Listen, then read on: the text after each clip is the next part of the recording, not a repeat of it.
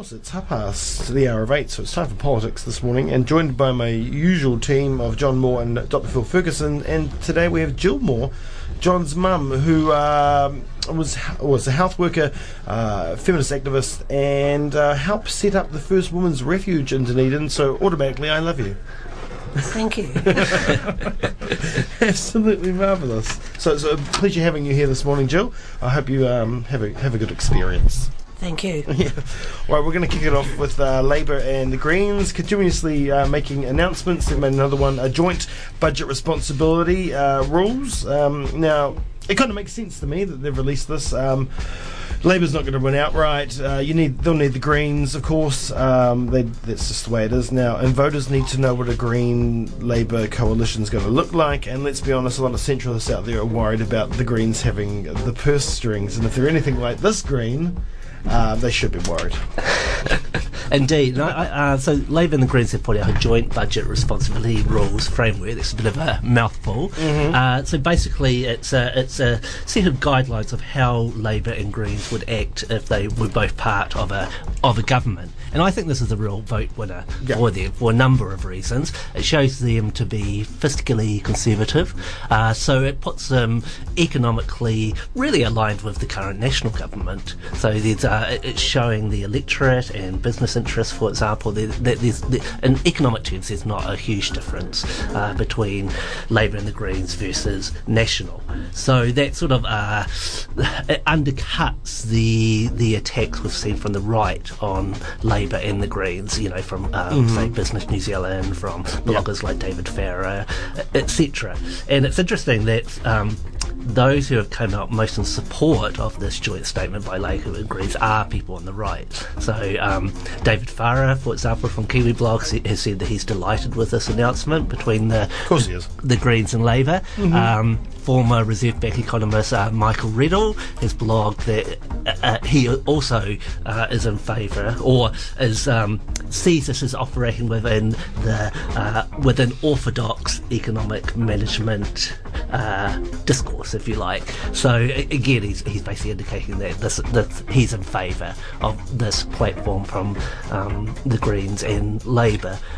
Where criticisms are coming from firmly from the left and the far left. So we've got Sue Bradford, who has come out very strongly against this position, Laila Hari, and interestingly, the CTU.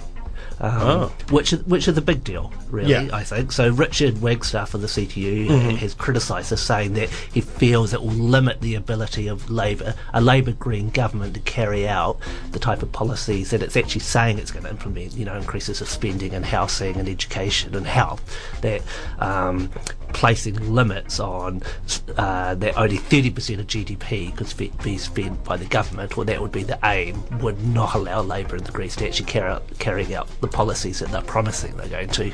Well, I mean, 30% has been the average over the last 20 years. Lately it's been more like 35%. But you've got to look at the last Labour government that were pulling in nice surpluses and spending around 30%, and they were sitting at the 30% mark. So, I mean, it can be done. National will strip the hell out of education and health and whatnot, and still spending 34%, but putting money in elsewhere. So, I mean, can't Labour just reverse what National's basically doing, taking more money away from the whole trickle down and whatnot, and put that money in areas they see there's a real need to put the money into? I think Labour's key concern, though, isn't actually getting rid of poverty or having the best possible health services or the best possible education services.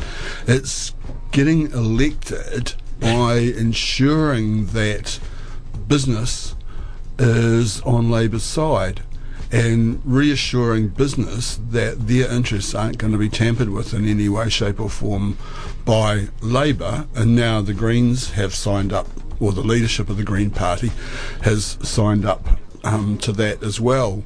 And I think it's kind of interesting the way politics has gone over the last, say, 20 years, where in 2008, in order to get elected, National had to get rid of Don Brash, and Key had to reposition National as Labour Light.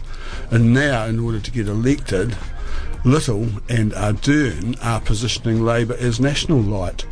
You know, so National kept working something like working for families, and Labor is keeping, you know, National's fiscal responsibility, although like the previous Clark government did as well. And I think both that Clark government and now what Labor is saying with this statement and with lots of other things as well is we're not going to tamper with the existing economic arrangements. That's going to be our framework, and within that, if we can give a little bit more money to health or education or to, you know, poor people, we will, but we're not going to do what is actually necessary to solve the problems in those sectors. Yeah, well, I mean, National's been living on these surpluses that they've been getting at the cost of the national debt. Let's be honest, and Labor has pushed out that whole thing the whole time, saying, "Look at the debt," but no one wanted to look at the debt. They all just looked at the surplus. So, I mean, do they really have a choice if they want to get in? And you know, do you think that they'll stick to this status quo if they do? You know, will they have to if for fear of losing their job at the next election? I think if Labor and the Greens get in, then they will stick to this deal. That would be my prediction, and because it will show that it is a vote winner. I think it's interesting to think about who are the Labor and Greens aiming at, and I think definitely they want to shore up support, as much support as they can get from business. However, I think the general population has also internalised those sort of pro-business sentiments that, you know, since the 80s, the idea of big government has been out of favour. So since the Muldoon government was voted out of power in New Zealand, and with the rise of Thatcher in Britain and the rise of Reagan in America, and followed on by Clinton, it was seen that big government is dead. And although there was actual hostility at the time to those sort of what are called at times new right or neoliberal reforms, I think people have actually internalised that, and in a sense we're all, I say this ironically, but we're all fiscal conservatives now. That people can't, even if they want a whole lot of nice social welfare policies and free education, etc., within their own minds, they just can't see, they don't have the imagination to go beyond the possibility of operating within sort of orthodox economic frameworks at the moment. And that's why I think even parties of the so-called left, like Labor and Greens, are having to show that, yes, we're fiscal conservatives as well, and proud of it. I think we're selfish, to be honest, as a society, and we're only looking after our own bank accounts for the most part. Yeah, we've become more atomised and selfish as a society. We don't know our neighbours anymore, but that wasn't always, don't care about them. That wasn't always the case. No. And the sort of rise of anti-establishment politics show that there's although people have internalised that sort of neoliberal ideology, at the same time there's a deep sense of dissatisfaction with how the world economy and national economies are being run and how governments are being run. But people don't really see a way out of the current framework, the current paradigm that exists.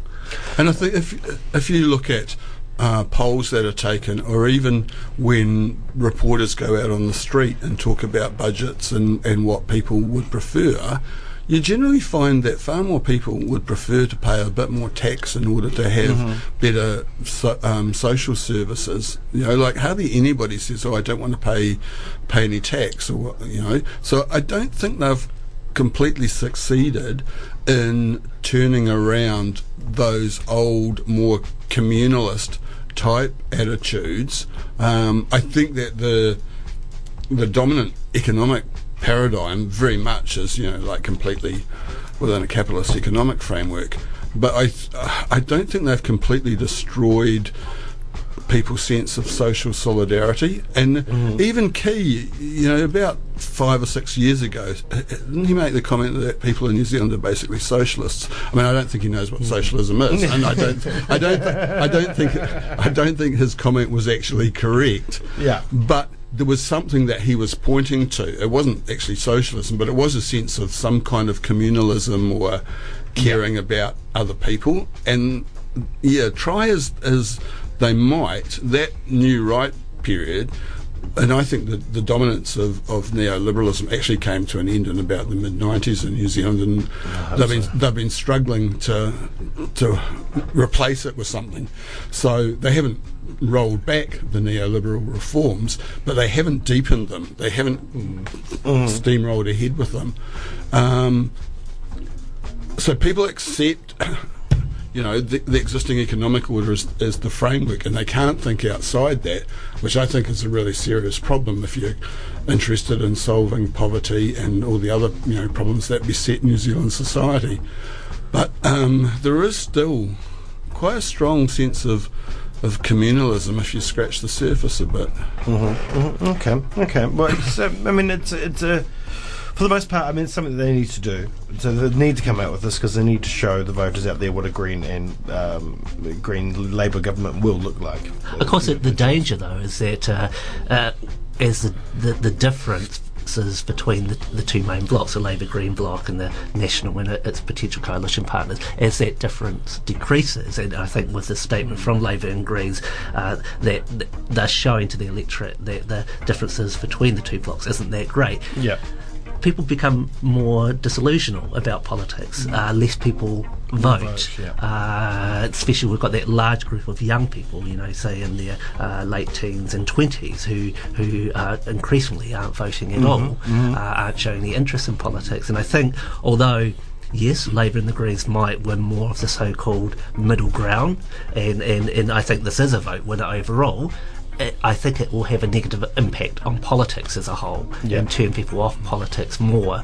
And then you suddenly have demagogues like Trump and in America, Nigel Farage in Britain, who pop up and say, hey, this whole democracy thing is a scam.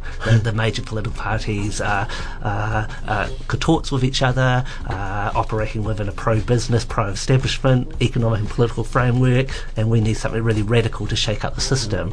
And so that's a danger when parties like Labour and the Greens don't tap into their anti-establishment zeitgeist, which is happening throughout the world. And so yes, let's watch out for our own Donald Trump to pop up anytime soon. Even when you get into that, it proved in America that there's still enough conservatives out there and enough lazy liberals for the conservatives to get in anyway.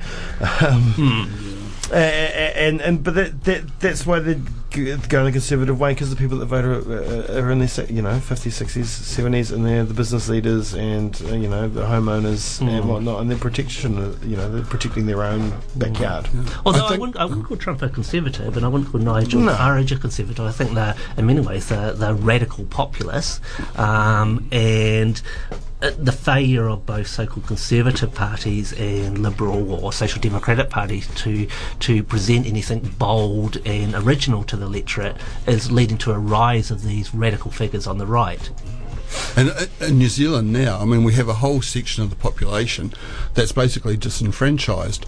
Like, the number of people who don't vote is growing considerably, and there might be one election where it goes up a wee bit, but the secular trend is definitely downwards.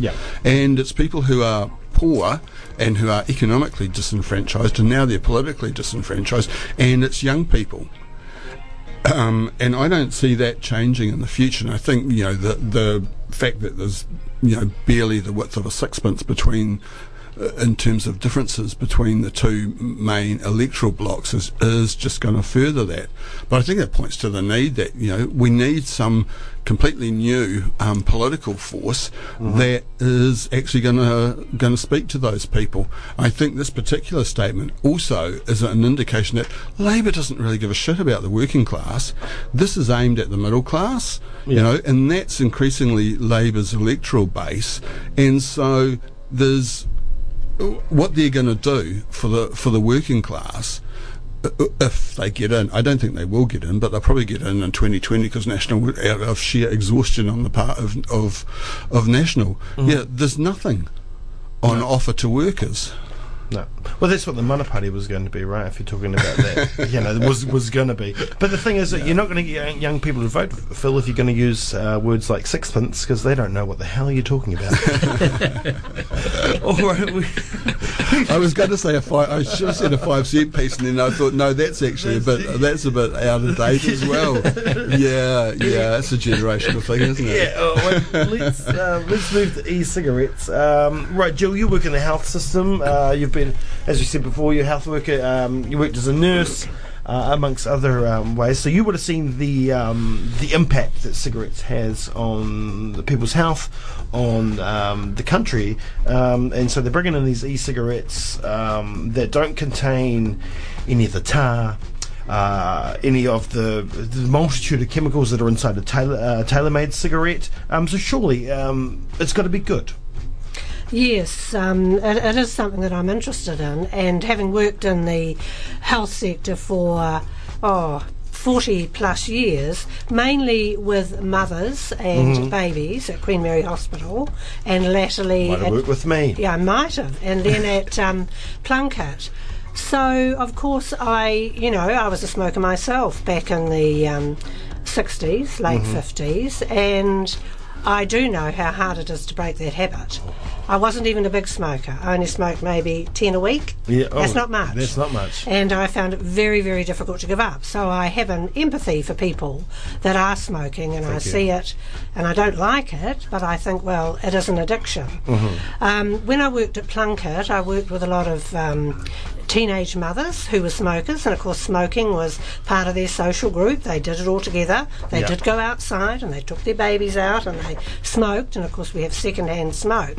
So part of our education was to assist these mothers to take up the stop smoking programs. We had people that were trained within Plunket to assist these mothers to do that. So we were talking about patches, nicotine gum, and just the general things about being careful around their children. That was the big one. And of course that was always a good factor to get on and to say you could affect your child's life as well as your own. So, and of course vaping wasn't in then. So had it been in, I think it would have been a good thing, because I think it would have been easier than trying to go through the stopping smoking process. Now, I will tell you a story of my brother who died a year ago, He had mental health issues. Now, a lot of people with mental health issues smoke. Why do they smoke? It calms them down. They're doing it with a group of other people. It's a very social event, and it's very hard to break. So he was a very heavy smoker, and he had cancer. He ended up with cancer, and he chose not to have chemotherapy, and he chose to stop smoking for 6 weeks, and back he was again, because the addiction was so strong. So he went back to smoking, and then I'd go and visit him and say, well, I stopped this morning, and you go the next day, but I started yesterday afternoon. It was an ongoing thing. We had actually discussed as a family getting him an e-cigarette.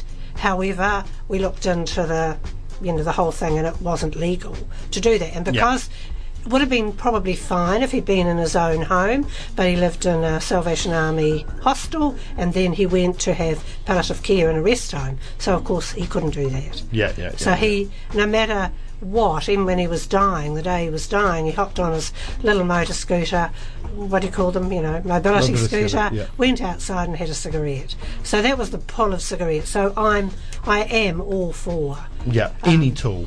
Any tool to assist people. I mean, people talk about the fact that you're still getting nicotine, so you're still having that addicted thing, you're still going to be addicted to it, but you're not getting the things that kill you. The nasty things. The nicotine's not the thing that's going to your lungs and killing you.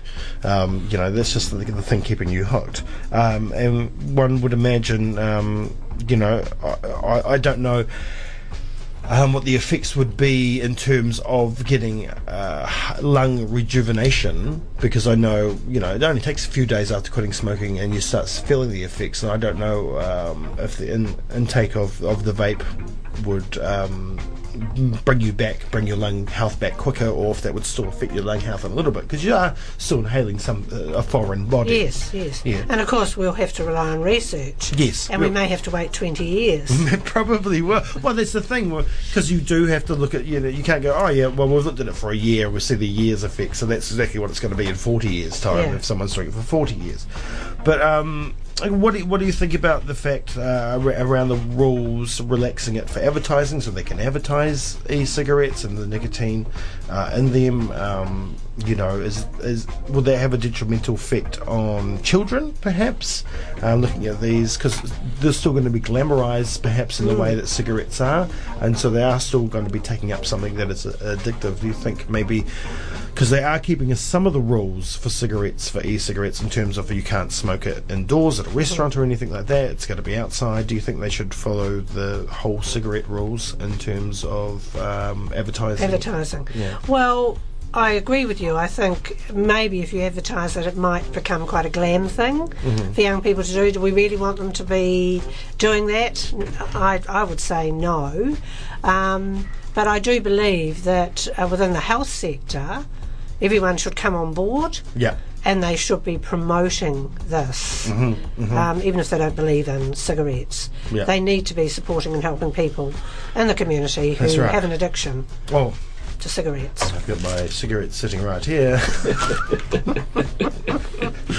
Yes, and it's been, I'm 35 and I've been smoking for 20 years. Yeah, so. I don't know how I feel about sitting in a restaurant with someone with a vape, because there's huge clouds of steam that come off. I actually think I'd find that a little bit off-putting. Yeah, well, you've got to respect people's space too. So if you're a vapor, you don't just sit beside someone and vape all over them. Yeah, exactly. But some of them do have a pleasant odour.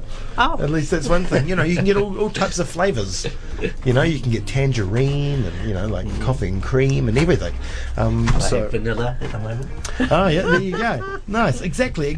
So you got none of that horrible cigarette breath either, which is socially very bad. Oh yes, you can smell it on people's clothing. And I don't think, a lot of the young mothers that when I was at Plunket, I don't think they realised the amount of smell that was on their clothing, and then they're holding their baby, breastfeeding their baby, holding their baby. Yeah. So we'd have to talk about putting on a jacket when you're smoking, so that when you do, so that sort of inhibits the smoke from getting into your clothes. Yeah. And so, there were a lot of educational things that we were... information that we were giving to them. Well, one would expect the chemicals that are in a cigarette would just be like the chemicals in pee, so it would still absorb into everything and be an ongoing danger. Would you like to see organisations like Plunket, who you've worked for, and the hospital actively promote these to smoking women that are pregnant, that smoke? Well, yes, I think, the midwives should be on to that. Yeah. And they certainly would be on too, talking to these mothers about the stopping smoking. So that could be part and parcel and could be something that a choice that they could make to do that as well. Maybe a subsidy as well to help them get into it. Although, it costs $80 for a pouch these days anyway, so maybe that if they can afford to buy cigarettes, they can probably afford to buy a vape. Yes, but then you don't know what the family's missing out on when they're spending the money on those cigarettes. That's true. I know I'm only missing out on a few more pints, to be honest, so it's probably like one addiction for another. Not quite. Anyway, I'll bring John and Phil into this too just quickly. We've got about 5 minutes left. Your thoughts on this? Yeah, at the moment we have an absurd situation where the selling of e-cigarettes and the vape liquid is actually illegal. Yeah. So when I bought my e-cigarette from Vaporium, I had to sign a document pretending that I believe that I'm agreeing for them to import the product on my behalf. The Buyers Club. Yes. Yes. So I think the government has realised that we can't carry on with the current situation. We've got either they prohibit the sale of e-cigarettes or they liberalise the law. So they've decided to legalise, and I think that's a great move. Yeah, and I think they're relying on current scientific research, which it indicates that e-cigarettes are a lot healthier than smoking normal cigarettes, and that that e-cigarettes can possibly be used as a way of getting people off nicotine addiction, or if people stay addicted to nicotine, then at least they're using a product that is safer and doesn't have the same concerns over increasing rates of cancer, etc. Yeah. Yeah, good. That was a blunt stop. I think it's a great move. I think it's also a good move that they're going to have it more accessible, so say in dairies. For one, when you get rid of cigarettes out of dairies, they're going to lose a big revenue stream. Cigarettes aren't a revenue stream, very small markup on cigarettes, but people come in when they buy cigarettes, they buy other stuff, and Sure.